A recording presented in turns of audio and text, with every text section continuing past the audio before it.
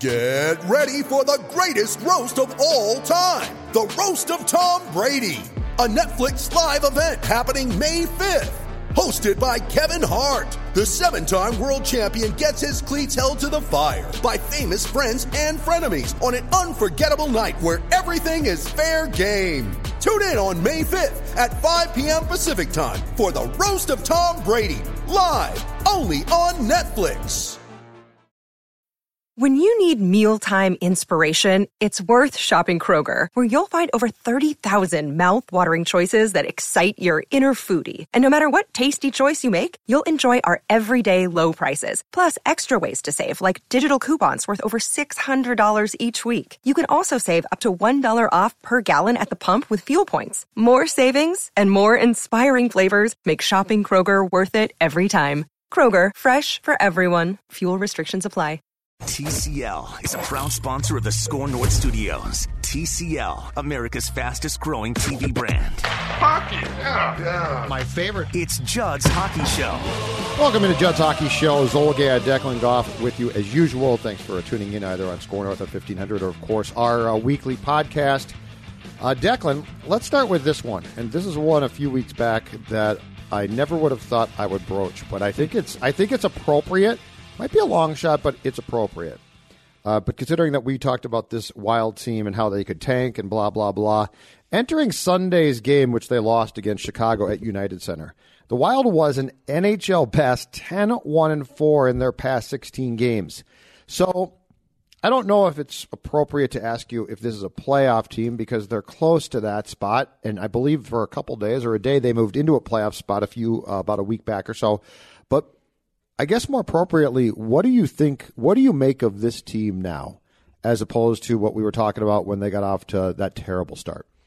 Well, how I look at it now is the young players have stepped up. We all knew what the Wild had in their veteran core, and I think we also knew going into the season before things went off the rails there for the first month that they were a fringe playoff team. That's what we knew. That's what we thought they were going to be. Well, now the sample size is bigger than that longer skid. They've been playing well for the better part of the last 6 weeks. Everyone's elevating their play. I've been really impressed. I don't know how much of that is just hockey. You know, you go through the waves of the motions, and sometimes you get hot for a while. Like, we saw Buffalo for the first 12 games again this year look like the best team in hockey, and now they're horrible again. I think what's going to be the real test is with these injuries now piling up. What happens now? Because now we're getting more significant injuries. Joel Eriksson Ek is out. Kaapo Kahkonen gets sent back to Iowa. Devin Dubnyk is very close to regaining his first start in net here after a month hiatus. So I'm confused because I think the direction of this team was trending in a very encouraging way, but now with these injuries and with the roster shuffle, what do you make of it now? So Koivu's on the current road trip, which is a 3-game trip that began in Chicago on Sunday and will continue as we record this on Tuesday against Vegas and then end on Thursday in Arizona. Koivu, who has a lower body, a center on the trip, but not playing yet. Spurgeon is on the trip. I believe his injury is more like a wrist or a hand. He has not played for a few weeks now. He traveled. To your point, Dubnyk, whose wife was ill, is on this trip as well and is prepared to come back and almost certainly is going to start Tuesday or Thursday night. And then you're right. Ek being out is a big deal because that Geek line has been fantastic. Yeah. I'll start with where I think this team is at and what surprised me. And I'm with you. And I'm not really torn here because I think it's a good thing. I did not expect this group of kids to develop like this. Not this quickly. I thought it would take some time. And you know what? In our defense, in saying that, from previous experience, Nino, Granlund, Coyle, those guys never took control. How long did we think, well, if they just take control, and that doesn't mean the older players can't contribute, but if they take control, it's going to change the dynamic completely. Correct. And they never did. And so when you saw Greenway and Cunnin and this young group and Ek, you thought to yourself, is it going to happen or not? Right. Because clearly something stopped that group previously, before they all got traded, from taking control. But these guys have, in essence, sort of slid in there, done a very nice job. They're, as far as I can tell, damn good. Carson Soucy is probably one of the best stories in the National Hockey League this season. Forget the Wild. Yeah. The whole league. And So as much as I would like to see this team get a high draft pick, which I think would be fantastic, I'm also not going to sit here and complain about the fact that they are getting solid contributions when healthy, pretty much on a nightly basis from this group of kids that, in fairness, I thought if they were going to really start contributing, it might take a little while. Right. But that group has, and to the head coach's credit, he's also played those kids in key spots. Donato now is playing, and pretty much has to, but he's playing in key spots.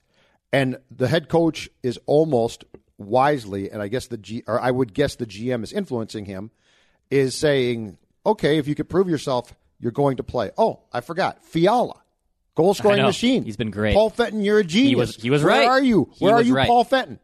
So if this was the older players trying to carry the weight and the Wild was winning games and it was sort of fluky, I would tell you this is the worst thing that could possibly happen.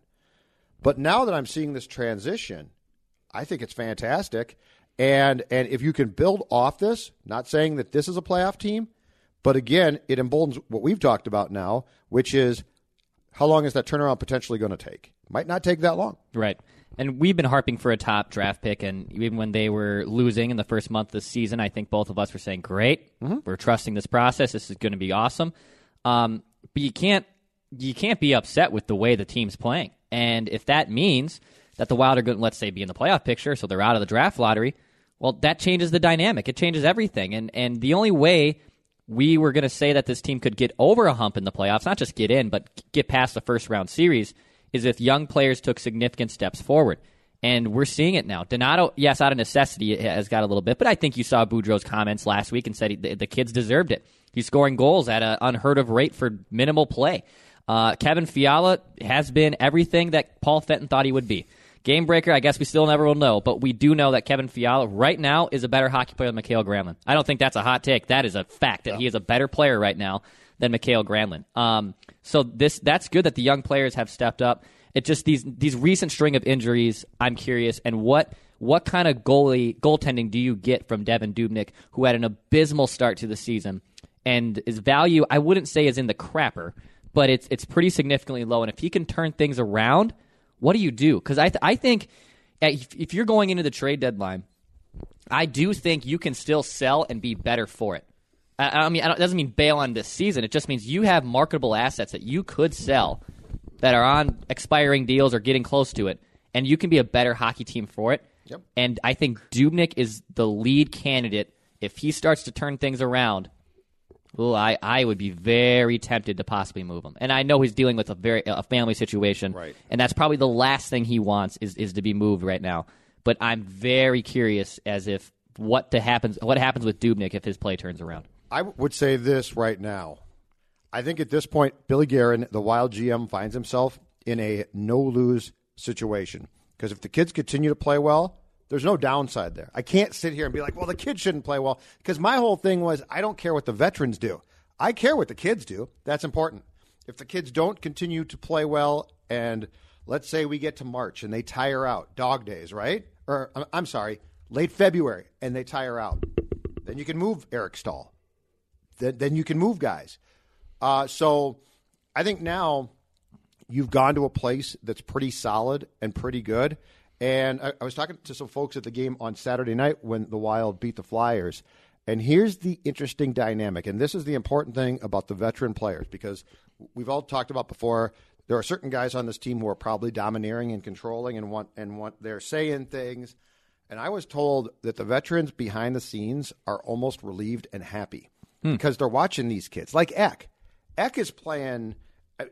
Ek's not a star player. He's doing dirty work. His job sort of stinks at times, but he embraces it. Yes. And so it's not like he's flying up and down the ice and scoring goals. His stats are underwhelming, but he plays center responsibly, young Koivu-like, right? Yep, so Louis said. On a key line. Mm-hmm. And so the veterans, I think, are looking at this instead of, I think back in the Nino, Charlie, Granlund days, they might have been like, hold on, that's my role, that's my job. Now they're saying, oh, hold on a second here. The weight's sort of off our shoulders. So we could still play and possibly play well, but we also can hand some of the responsibilities that used to be on us to different players. And if that's the case too, guess what? that locker room becomes a lot less contentious as well. Yes. Yeah. And that goes back how long that we've always talked about. The Wild locker room certainly had its pitfalls and could be uncomfortable. But if the veteran players now are saying, Jordan Greenway, this is great. And that's a kid I absolutely love. I love how he plays. I love when he fights. I love the fact that when he hits a guy or fights a guy, he laughs, because it's just, he's a guy who, this is the type of player that how long have we been waiting for this locker room to have a guy like that? And so there's a lot of young players who don't necessarily do what would be considered hockey sexy things, the marquee stuff, but they're willing to carry the load. And if that's the transition here, again, if you're Billy Guerin, it's no lose. Yeah, I think with the Wild in the Parise Suter era, they were never a frustrating team to play against. They never got underneath your skin. Even when they took a chance on Matt Cook, and they tried to find an agitator, but that Ek, Cunnin, Greenway line, teams hate playing against them. And I've said for years, I've always wanted that either dynamic or that player on my team if I was a hockey fan, because you lack it. The AJ Pierzynskis, the Gabriel Landeskog's, the guys that you hate to play against, but when they're on your team, it's a humongous bonus. And I think that's what's so curious is that type of trend is setting an example where now maybe players like Zach or Mikko or Ryan are being like, well, maybe we don't have to do too much in this locker room. Not to say that they don't have any responsibilities, because I think they do. But I think that is imperative, that not only are these young kids having on-ice developments, they're frustrating other teams. And that to me makes me very excited, because these are 22, 23-year-old kids who, in theory, are all going to be here for the next 5 or 6 years. So that's huge. I love that. Mm-hmm. It is one player who we both love and Wild fans hate, Landeskog, right? Yes. He's a guy that, because I've always said I would take that kid on my team in a heartbeat. And Wild fans like, I hate him. I would never take him. No, you would love him. Love him. And if Eriksson Ek is going around the ice and annoying guys, that's great. Now, I think they're going with the injury he suffered in the second period against the Flyers on Saturday, upper body. I think it might be a concussion, which is a definite concern there. But, yeah, if this guy is going to annoy players, if these guys are going to go around and complete their checks, and because you're right, the Wild – a lot of times you felt like the Wild was just soft. And that was what drove me personally crazy about Charlie Coyle.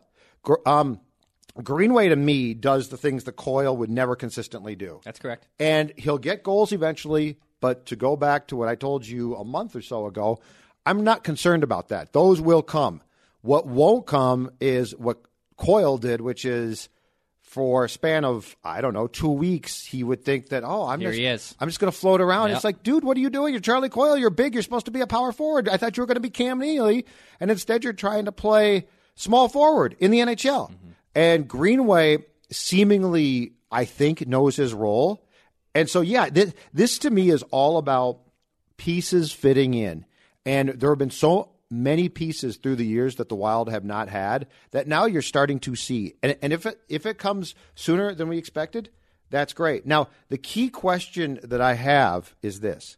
If this is going to be a playoff team, if this team is going to make the playoffs, if this team is going to continue its trend of playing well, although they did lose on Sunday against the Blackhawks, they are 9-1-3 at the X this year. They're on a 12-game point home streak. And they have lost, I believe, one home game in regulation, which goes back to the opener against Pittsburgh when they were playing terrible. Yeah. They are on a 3-game road trip, as I mentioned before in the podcast, 2 games left. Declan, when this 3-game trip is done, I counted this up, 18 of the next 22 at home. Wow. 18, which speaks to the craziness of their schedule, which is absolutely stupid.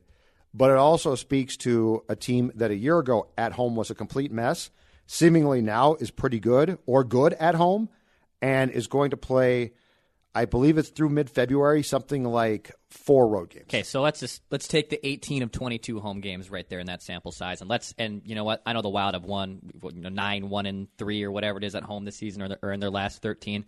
But let's say 9-1-3, yes, that's right. 18 games at home. We're just gonna go 18 games at home here. Well, 18 times 2, 36 points. Let's say the Wild get 28 of those points.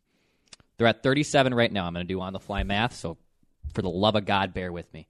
That would put Minnesota, if they got 28 points in those 18 games, that would give them 64 points right now. Now, a lot of teams, you only can control what you can control. But if you get 28 points and you win 75% or take points in 75% of those games, I'll factor in the overtime losses too. That will probably put you in the playoff hunt. Or put you not in the playoff hunt, in the playoff conversation as possibly one of the top 3 seeds in your division.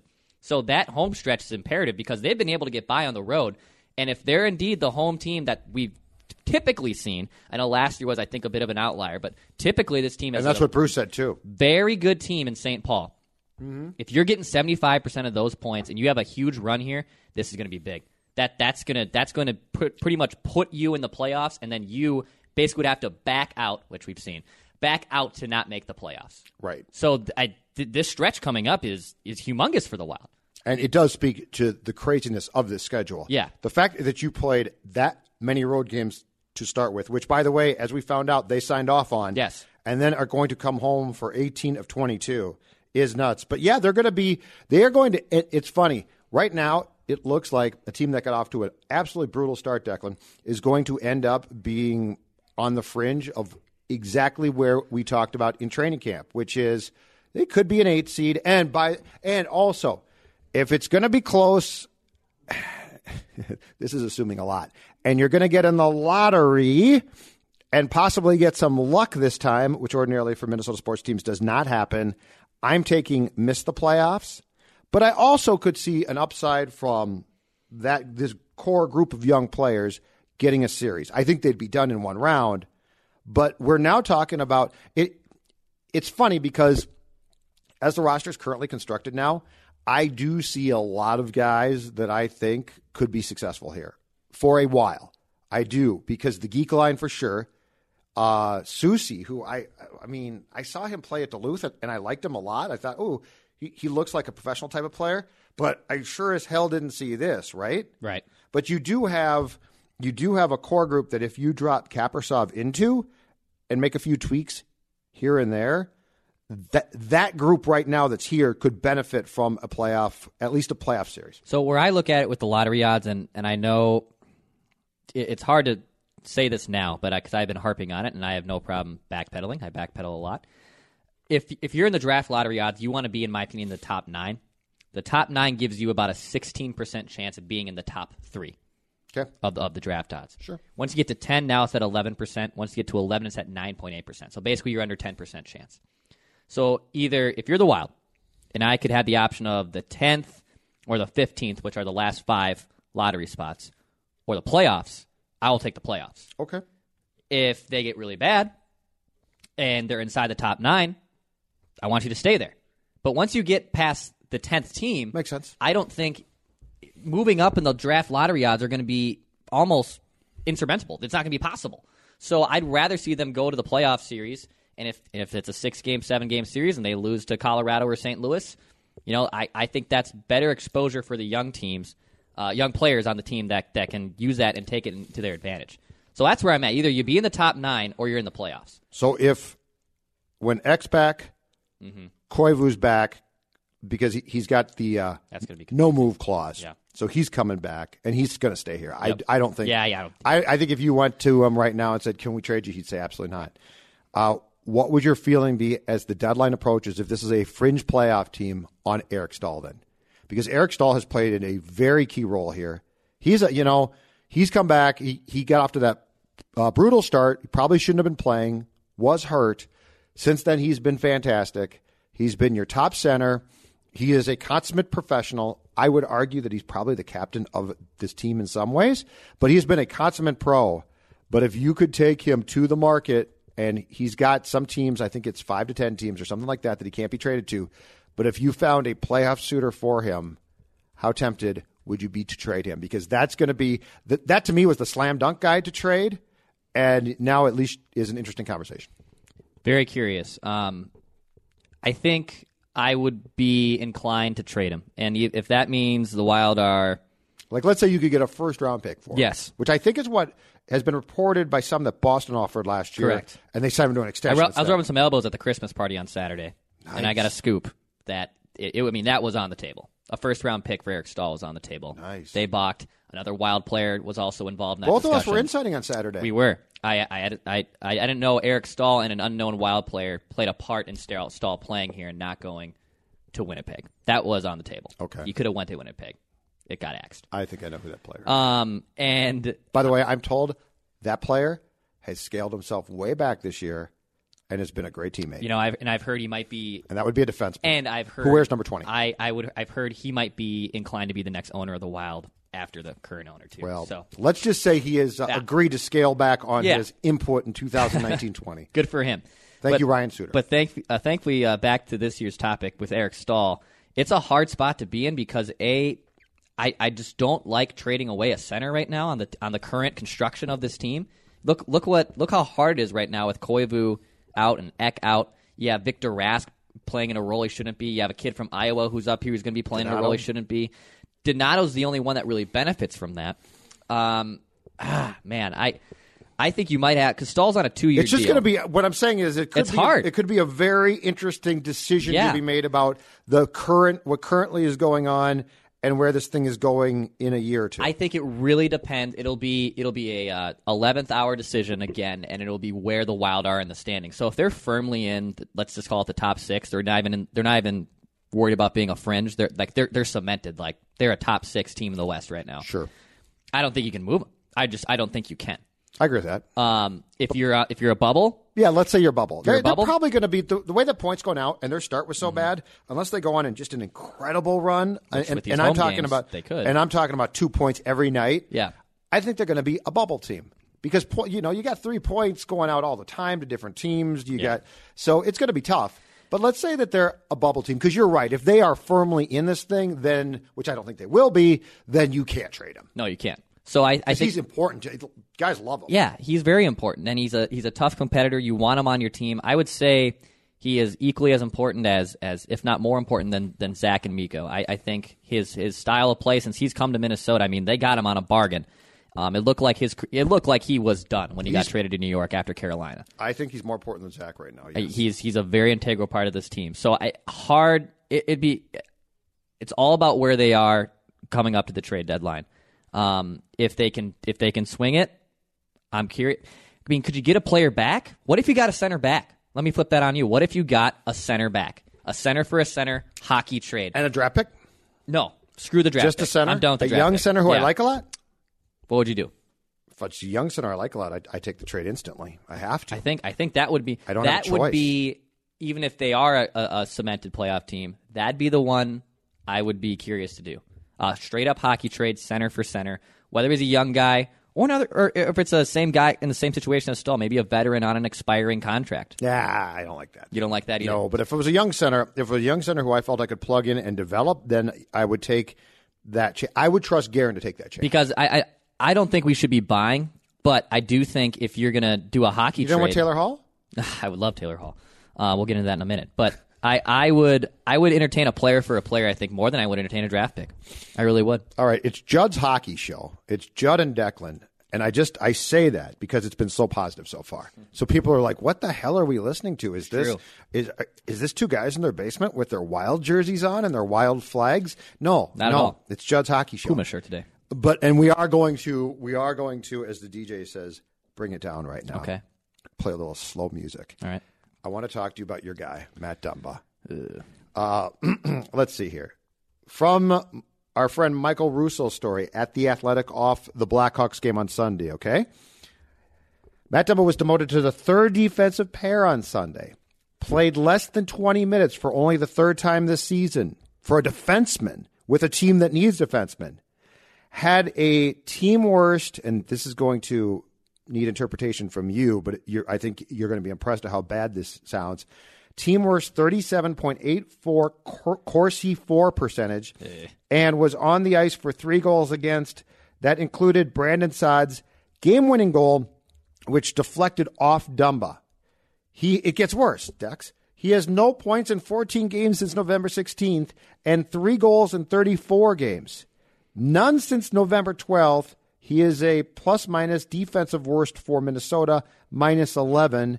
And this is a guy who last year, before he got hurt, was on pace for 31 goals and came into this year saying, my goal is to score 30 goals. Tell me how bad that 37.84 Corsi for percentage is, and then give me your theory, because we've talked about Matt a lot this year, but this has gotten to a point now where I think we could legitimately say there has to be some concern. I think there is concern with him. Just off the Corsi thing, so a 38.7 Corsi in the last 16 games, that is incredibly bad. But at the same time, Corsi is indicative of the situation you are in. So if you're starting a ton in the defensive zone, you're going to allow a ton of defensive shots. Or you're going to allow a ton of shots, right? So it's hard to create offense if you're consistently starting in the defensive zone and you're consistently on your heels and a team is shooting the puck at will. Corsi, unlike, let's just compare it to WAR in baseball. WAR, I think, is a pretty telling end-all, be-all statistic. I really think it is. Corsi is not. Okay. Corsi is just another metric, another stat that people like to use to try to measure possession rate, because there is not a possession tracking in hockey. I know we're getting closer to that, but that does not exist right now. Right. So I don't think the Corsi is not what's concerning me with him. Because even what's the most alarming thing I told you? No points in 16 and 3 goals in 33 games, and 0 on the power play. His Corsi is always going to be bad. His Corsi, in fact, in his career is under 50. So his entire career, he's allowed more shots than he's created. Yep. And I think that's why last season I thought, and this is now 2 weeks ago, that last season skewed our perception of him just because he was so electric in those 38 games, and he was playing at a rate we haven't ever seen from a defenseman before. He was going to be the first defenseman in the NHL to score 30 goals in over 11 years, and he didn't. And he got hurt, and that stopped him from happening. But I think with Dumba, the fact that his offense is no longer there, he's passing up shots, he's breaking his stick. I can definitely say he's fighting it right now, and I know he's frustrated, and I know Bruce thinks he's frustrated. But when you're getting demoted to the third pairing, and you're playing with Brad Hunt, who, by the way, needs to be scratched, what do you do with Dumba? I mean, do you honestly consider scratching him? That's a great question, because the next thing I was going to bring up is Spurgeon is coming back. And so the defensive pairings went to Suter, Dumba when Spurgeon went out. But now Spurgeon's going to come back here fairly soon, I believe. So it's going to be Spurgeon, Suter, and here's the conundrum now. The defensive pairing previous to Spurgeon's injury was Brodin Dumba. Brodin and Soucy have been unbelievable. Saturday night against the Flyers, maybe the best players on the ice for extended periods. I think they've been the best players on the ice for the last week or so. So Soucy, you're not doing anything there. And by the way, Brodin's not a guy, to go back to what we talked about last week with Lou Nanne, Brodin's not a guy that you see a lot, but believe me, he's a stabilizing guy. So, yeah, I don't know what you do here. And I feel I'm really conflicted, because I'm the guy who, for 2019-20, doesn't want to scratch guys. Like Dumba, he's not a young player, but he's still a key player to your existence, and he should be here for a long time. So I'm not a big fan of, let's just try and win tonight's game and scratch Dumba. But I'm also could see how Guerin and Boudreau would be at their wits' end, right? And you're a huge Dumba guy. I love Dumba. And Dumba is eventually, hopefully, if we're right about this, he's the Brent Burns that doesn't get away. Correct. But I don't know what you do here. Yeah, this is hard. And what I gave you are staggeringly bad stats for a guy who's expected to produce offense from the blue line. And Louis said this, and Russo wrote the same thing in his story off the Blackhawks game. You know, part of the thing is teams are just collapsing on Dumba and not allowing him to shoot. But there's been a lot of really good offensive defensemen who have found ways around that one. So I don't know. I don't want to scratch him, because unless it's going to give him a jolt for one game, then it might be a good idea.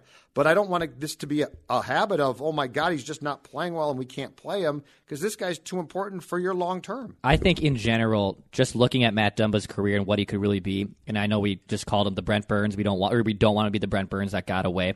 I think it's just unfair to put him in the conversation as one of the best defensemen in the league. Just in terms of offense, too. I know he's not a well-rounded player, but his offensive game is what makes him an impact player. I think it's unfair to put him in tier 1 of game-changing defensemen. I think he's tier 2. I think he's right below the Victor Hedmans of the world. You know, he's still a really good player, and he can make an impact, but I think right now he is as lost and as confused and as frustrated as he's probably ever been. I think it was the Torchetti year. It was towards the end of the season, and Torch, God bless him, I love him for it, scratched Zucker, he scratched Dumba, he scratched Vanek. He was not afraid to come in and scratch these guys. By the way, in the Wild had already we're on the brink of not making the playoffs, and he scratched them in game 80 of the 82-game season.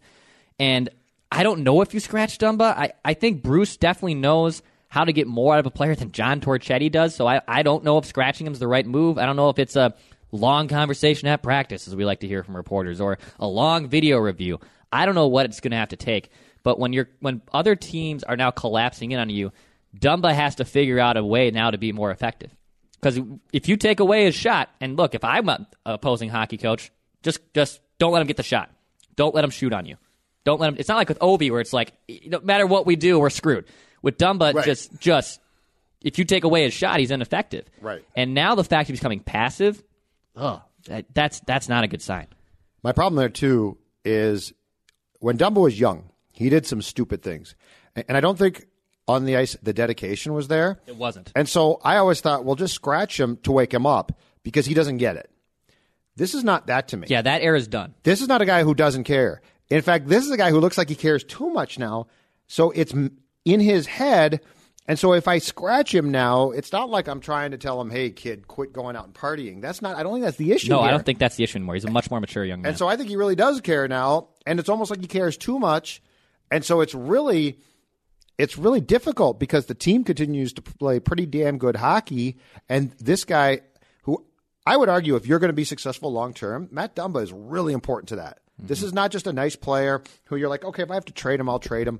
This is a player who brings you a skill set that, if it's unleashed correctly, instrumental to a team success. Yes. Instrumental. Right. And so, yeah, this is as torn as I've been on a player. Because ordinarily with this, I see it pretty clearly, personally. It's like, just scratch the guy or just play the guy, Fiala. He's going to screw up. But guess what he's going to do? He's going to score a bunch of goals. Mm-hmm. Donato, he shoots first. How many of you guys do that? No one. Play Donato. Yes. And yes, again, he's going to screw up. And he's going to learn. And I think you can plop him down in a film room and be like, Ryan, here's what you need to do defensively. Okay, we'll work with you. But I don't think that scratching kids now like that, it's not like it was circa 1985, where it'd be like, oh my God, I got scratched and now I'm going to play hard. Those kids now are like, okay, just show me. Dumba, I don't know. Yeah, I don't think you can. I'm not ridiculing you for it, but I don't think we can even loop Dumba into the conversation of the scratching like when Donato and Fiala were scratched, because even though we disagree with it, I saw the logic in it. I don't know, unless he does something really off the rails and things go really bad this road trip, I think it would take a lot more for him to get scratched. But right now, I don't know what you do to motivate him. And it's very concerning because I think going into the season, when you were looking at players that you could come to the X and watch and be excited to watch, Matt Dumba was probably on the top of your list. And now, he's just been a non-factor. And I don't know what the Wild are going to do with him. How would you, and they sent the kid goaltender down back to Iowa yesterday on Monday, how would you reincorporate Devin Dubnyk in now? Because Stalock has played, I think, really well. Yeah. He's not a great goalie, but he's played, I think, for what he's been asked to do, he's played really well. Kakkonen, you know what? I think he gave up 9 goals. They gave up 10 goals in his past 2 starts. I believe there was an empty netter against Chicago, so it's 9 goals on him. But I also thought he showed something. Yeah, the goals allowed weren't my problem with Kakkonen. So if it's up to you, Declan, how do you go about getting Dubnyk back in, playing him? Because at the time he went out, this team was not playing well. And it's probably not solely because of him that they started to play well. But they definitely got some good goaltending during that time. One of those goaltenders is now gone. And to me, if you're Boudreau, you're in a very interesting situation of how to get Dubnyk back in. Do you get him back in the majority of the time? Do you get him back in consistently? Is Stalock the one? I don't think this is a slam dunk decision here. It's going to be very difficult. I think right now, by default, Stalock should be getting still the majority of the starts. I don't know if that's 2-2-1. I don't know if that Stalock gets 2, then Dubnyk gets 1. But I do think you can't just throw in Dubnyk and then go back to the way things were in his entire career, where he was your number 1 goalie, starting 75% of the flipping starts. Alex Stalock's already at 16 starts in the year. That's all he had last year. So he's been playing well enough, I think, to be in the conversation. And with the way the Wild have been playing the last month, 6 weeks or so, you can't really mess too much with the goaltending, and you know what you're getting from Stalock. And I think Dubnyk is hungry to get in there, and I know he probably wants to be playing hockey and get his mind kind of back on track for a little bit after a very tumultuous last month or so being off the ice. But I think with Stalock, you have to ride him still a little bit more. Let Dubnyk get comfortable. It wouldn't shock me if, let's say, Dubnyk's first start, he goes in there and he has a shutout and he looks like Devan Dubnyk. I'm sure Boudreau will be very tempted to go back to the typical rotation. But I think it's something to watch because Dubnyk was so poor to start the season. And I wouldn't say he was the reason the Wild got off to such a slow start because nothing was working for Minnesota in the first month of the season. But you have to be careful here and not fall into old tendencies with how you use Dubnyk. And I think Stalock deserves to continue to play a lot. I think Stalock showed, I get it, he's not going to the All-Star game, and that's fair, but he also showed you enough on a consistent basis. And honestly, I like how he plays the game. I love the fact he can move the puck. I think that's fantastic. I think he does a lot of things that make a lot of sense for him to continue to play.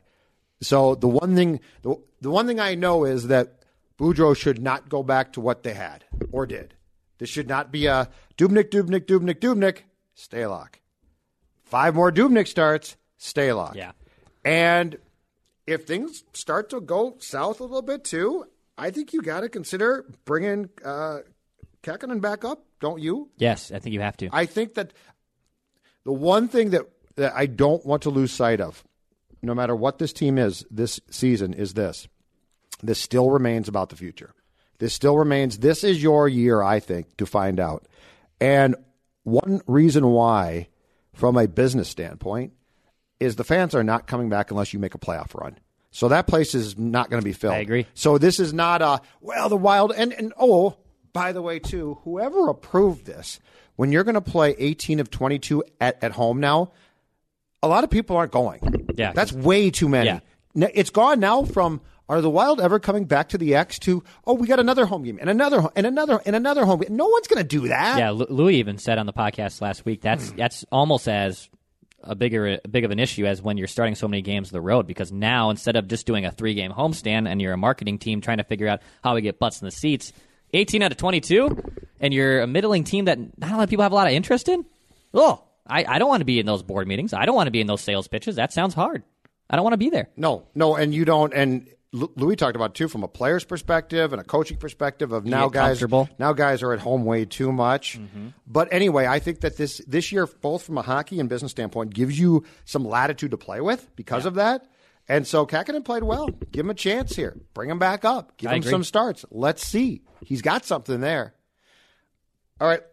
Let's go to the hat trick of questions. You set us up. You give us the questions. As once again, I gave you the chore of coming up with them because I've gotten lazy in my old age. I know you have.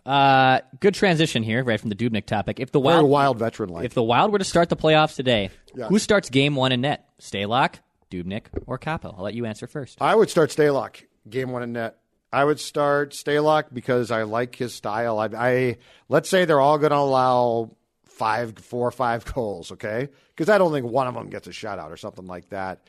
I start Stalock. I think that his style of play and the comfort that this team seems to feel with him playing goal works. How about you? I'm going Kaapo. I think Kaapo Kähkönen gets the Game 1 start. I know he has the least amount of experience, but I think the way he's been playing and the way that he energized the locker room and gave the fans something to watch for the first time in a long time, I think is huge. And I think Kaapo, just like all the other young kids on this team, would benefit from a playoff experience. Obviously, I don't think all 3 goaltenders are on the playoff roster, but we have seen some wacky things happen in net for the Wild. And Dubnyk might be moved by then. And Dubnyk could be moved. There's a lot of layers I think that go into it. And even if we're just looking at, how many goaltenders have the Wild thrown out there in playoff starts in the last 10 years, in their entire franchise, Rolly and Fernandez and Brizgalov and Kemper and Backstrom and Dubnyk and Darcy Kemper, for God's sakes. I mean, they have probably as many playoff wins as a franchise, and they have goalie starts. And I wouldn't be surprised if the goalie starts trumps the playoff wins. I wouldn't be shocked at all. So I think Kaapo, and I think Kaapo would be awesome in net. Did you say Josh Harding? I did not mention Josh Harding. He started the the Blackhawks game when Backy got hurt in warm-ups. Yeah. So I think there's more. Yeah, Hearts. there has to be more goaltenders started. I don't think Theodore was I don't think the Wild made the roster when Theodore had his last cup of coffee here. But yes, it goes real deep. Second question: is it time to scratch Brad Hunt? Been a non-factor for the last month. 17 games, no goals. Really not getting a ton of power play time either. He was a great story to start the year, and I think a nice little trade that Paul Fenton made at the end of the year last year on a very talented Vegas team. He was buried there, but now I think the honeymoon's over. I think it's time to scratch Brad Hunt. It's not even difficult, right? I don't think it's hard. I really don't. This is not a hot take. No. This is not I'm tearing my hair out. What am I going to do? I think you do scratch him. I think you still play him. I think you hope he gets a little bit hot on the power play and scores a couple of goals, and you trade him. He's a power play specialist. But, yeah, I saw him a couple which home game was it in the recent 3-game homestand where he lost the puck around center ice and the guy picked it up and went in and scored. Was that against the Flyers on Saturday, the 2-on-1? Anyway, long story short, it's not even difficult for me once Spurgeon's back. The dumb conversation, very difficult for me. Don't know what to do there. Brad Hunt, unequivocally, scratch him. I think this is why when I was trying by the way, he's a great guy. Great guy. That doesn't take away. I'm a great guy. You'd still scratch me. Actually, you're not. You're not nearly as good a guy as Brad Hunt is. Probably not. And nor am I. No, you're not. You're definitely not. But with Hunt, I think it was a nice story to start the year, and even when I was looking at players you'd build around for the future, I said I can't keep a 31-year-old unrestricted free agent as someone to build around long term. It doesn't make any sense. And to be honest, if we want younger kids to play, if we're looking at a third pairing, I want Minnell and Sealer. I think Nick Sealer's gotten the. I mean, is he really not that good? Because I think he's done nothing wrong, but Carson Soucy's just that good. Yeah. But yeah, they don't. It's pretty clear that Boods does not like Sealer that much. I don't think he does. Because to your point, Minnell's playing now, and on Sunday when Dumba got demoted to the third pairing, Minnell moved up to the top to work with Ryan. So I don't know what Sealer does that has rubbed Bruce wrong, and they don't send him down. He remains up in the press box eating popcorn during games. But that's a weird one. Yeah, I don't know what they're going to do with it. I think Sealer's size would be a nice advantage, but something doesn't click there. And once Spurgeon gets back, man, we're going to have a conundrum. Brad Hunt, though, yes. Scratch him. Healthy scratch. All right, Taylor Hall gets traded to Arizona. I believe they got a haul, pun intended. God dang it. I think they got a couple first-round picks. I know they got a player back in return. I mean, New Jersey's going to have enough draft. And by the way, they're not even to the trade deadline yet where they could sell 2 more. Conditional first-round pick for next year. I think it's top 3 protected. I think New Jersey could have potentially 4 first-round picks in next year's draft, 2 of them inside the lottery, probably in the top 10. But that being said, what would you have given up to get Taylor Hall? From the Wild? From the Wild. Oh, well, first of all, I'll play along, but I wouldn't have. That's not going to help me. Yep. But if I had to make a trade for Taylor Hall, I think what the Coyotes gave up is probably the minimum, right?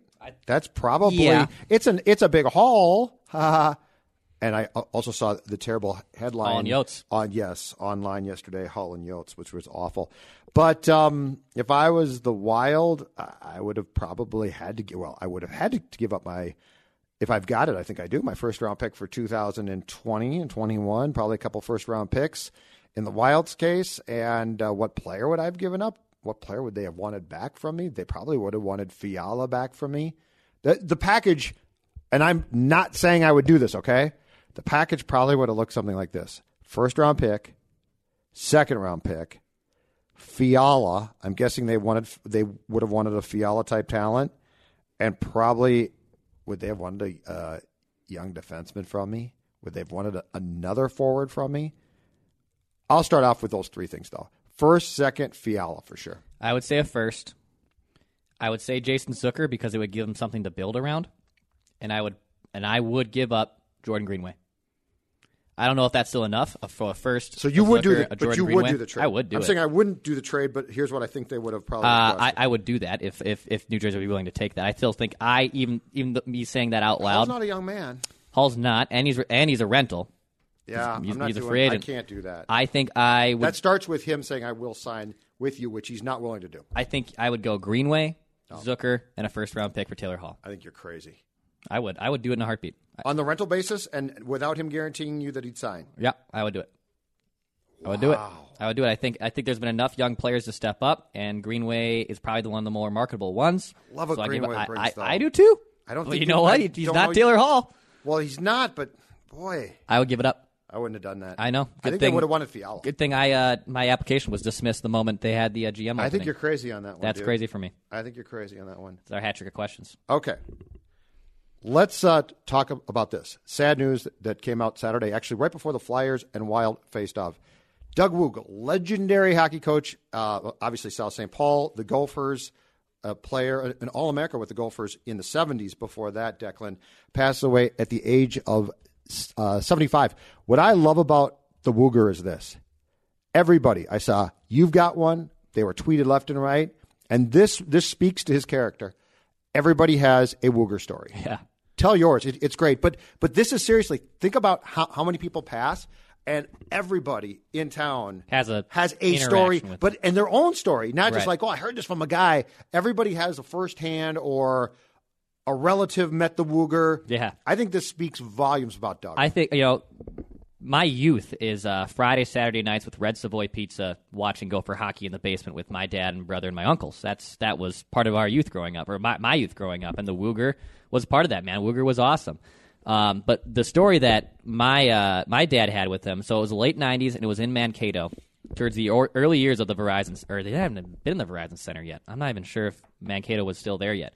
Early years with Mankato and the WCHA. Sure. It was a Friday-Saturday series, Friday Cato, Saturday at the U, and my dad and uncle went down to the Friday night game at Mankato, and the Gophers lost. I think it got kind of blown out. And they're back at the hotel bar drinking beers. In the hotel lobby, and then the bar closes. And my dad just kind of says to himself, well, at least we got another case of beer back in the room. And then with a guy who's reading the paper in his chair, all of a sudden the chair flips over. You guys got beer? And he said, and they said, oh, yeah, we do. And it was the Wooger. They obviously recognized him immediately. He goes, hey, I'm in room 315. Why don't you guys bring that case of beer around? So then until 4 a.m, my dad and my uncle are knocking back beers with the Wooger, and I'm sure some other Gopher Fox Sports North, Fox Sports television anchors. Sure. Towards the end of the night, though, my Wooger asked candidly to my dad, what do you think happened this weekend, boy? Or happened tonight, boys? Why do you think the Gophers weren't able to match Mankato? And my dad said, well, you know what, Wooger? I think the other boys were just a little bit bigger and a little bit faster. And the night ended. My dad goes back home. They didn't even make it to the Saturday game at Mariucci because they had too many beers with the Wooger. But they're watching it on TV in their own separate homes. And at the end of the postgame, the Gophers got swept, so they lose a Saturday game too. And on live TV, I don't know if it was Frank that asked him. I don't know if Frank was doing play-by-play then. It could have been Doug McLeod too. No, it was probably Frank. It was probably Frank, right? Mazzocco asks Wooger, yeah, what happened this weekend, Wooger? The Gophers lose to a lowly Mankato team? Well, you know what, Frank? I think the other boys were just a little bit bigger and a little bit faster. And it just was a eureka. I mean, my dad, so proud. In my hungover state, gets an immediate call from my uncle. Did you hear what the Wooger just said? So he took a line from a drunken St. Paul man in Mankato, what happened, and used it to his own advantage. But you're right, that's the Wooger. How awesome is that? It's a great story. Think about it. This guy's a legendary coach, and everybody's got a story. Everyone has a story about the Wooger. I mean, I really, real sad passing. We're all going to miss the Wooger, man. He was Gopher hockey. I think he embodied it to a T. So the obit that Patrick Royce did in the Star Tribune for Sunday's paper had the great lead, which was the Wooger, coach of the Gophers. And keep in mind, great success, didn't win a national title, right, Dex? So everybody was always like, you can't win a national title. And I was there in 89 on the night when Skarta hit the damn pipe against Harvard in overtime, which would have won him a national title. But the lead to Royce's obit was fantastic because it said the Wooger never took his name out of the phone book. So if you wanted to call the Wooger and say, Doug, what's going on? You guys haven't won a national title. You could get out your white pages, look up Doug Woog, South St. Paul. He never took his name out. That's awesome. He loved people. He loved to talk, and he would talk to anybody. Yes, he would. But he's just a great guy. And unfortunately now, sports lack characters like him. Oh, yeah. And it's so corporate now. And I think that there are characters there, but they don't want to be characters now. Sports are so corporate. And so Doug was one of the last, embraced it. He loved it. Went from the coaching job to the TV job. Was fantastic. Was always funny. One-liners constantly. Oh, yeah. So, yes. 75 years old. Doug Woog will definitely be missed. 14 years coach of the Gopher hockey program. And just last thing there, too. For you youngsters, Doug Woog was coach of the Gopher hockey program when it was everything. Like, I can't articulate enough now. We talk about how sad Mariucci is now that it's not full. And Motzko, I think, does a fine job, and I like Bob. But he's in charge of a program that is essentially a shell of what the Wooger ran. Yeah. And that's not Bob's fault, and it's not Lucia's fault. It's circumstances. Correct. But Doug Woog ran a program, to your point, Fridays and Saturdays were reserved for Gopher hockey. It really was. It's amazing. And once the North Stars left, it was it. Yes. That was it. I mean, exactly. I couldn't imagine what would that have been like if you lost your North Stars. And yeah, Gopher hockey was it. And to be back there, that'd be sweet. All right, we are done. Don't forget, we also do the Judd's Hockey Show one-timers that we'll be doing later this week as we discuss the Wild's road trip, and they'll be returning home on Saturday against Winnipeg. Thanks for listening. Judd's Hockey Show, Score North on 1500, and various other outlets. We will talk to you later. Pass, shoot, score. He knows you once ate an entire sheet cake. He knows your selfie life isn't your real life. He knows what goes down on the DMs. Shouldn't you know your dog better? Now you can learn his inner secrets with Embark, the highest-rated dog DNA test. Unlocking over 350 breeds and screening for over 215 genetic health risks. Go to EmbarkVet.com and use promo code DNA, that's DNA, to get $60 off an Embark Breed and Health Kit or Purebred Kit with free shipping. That's promo code DNA to save today.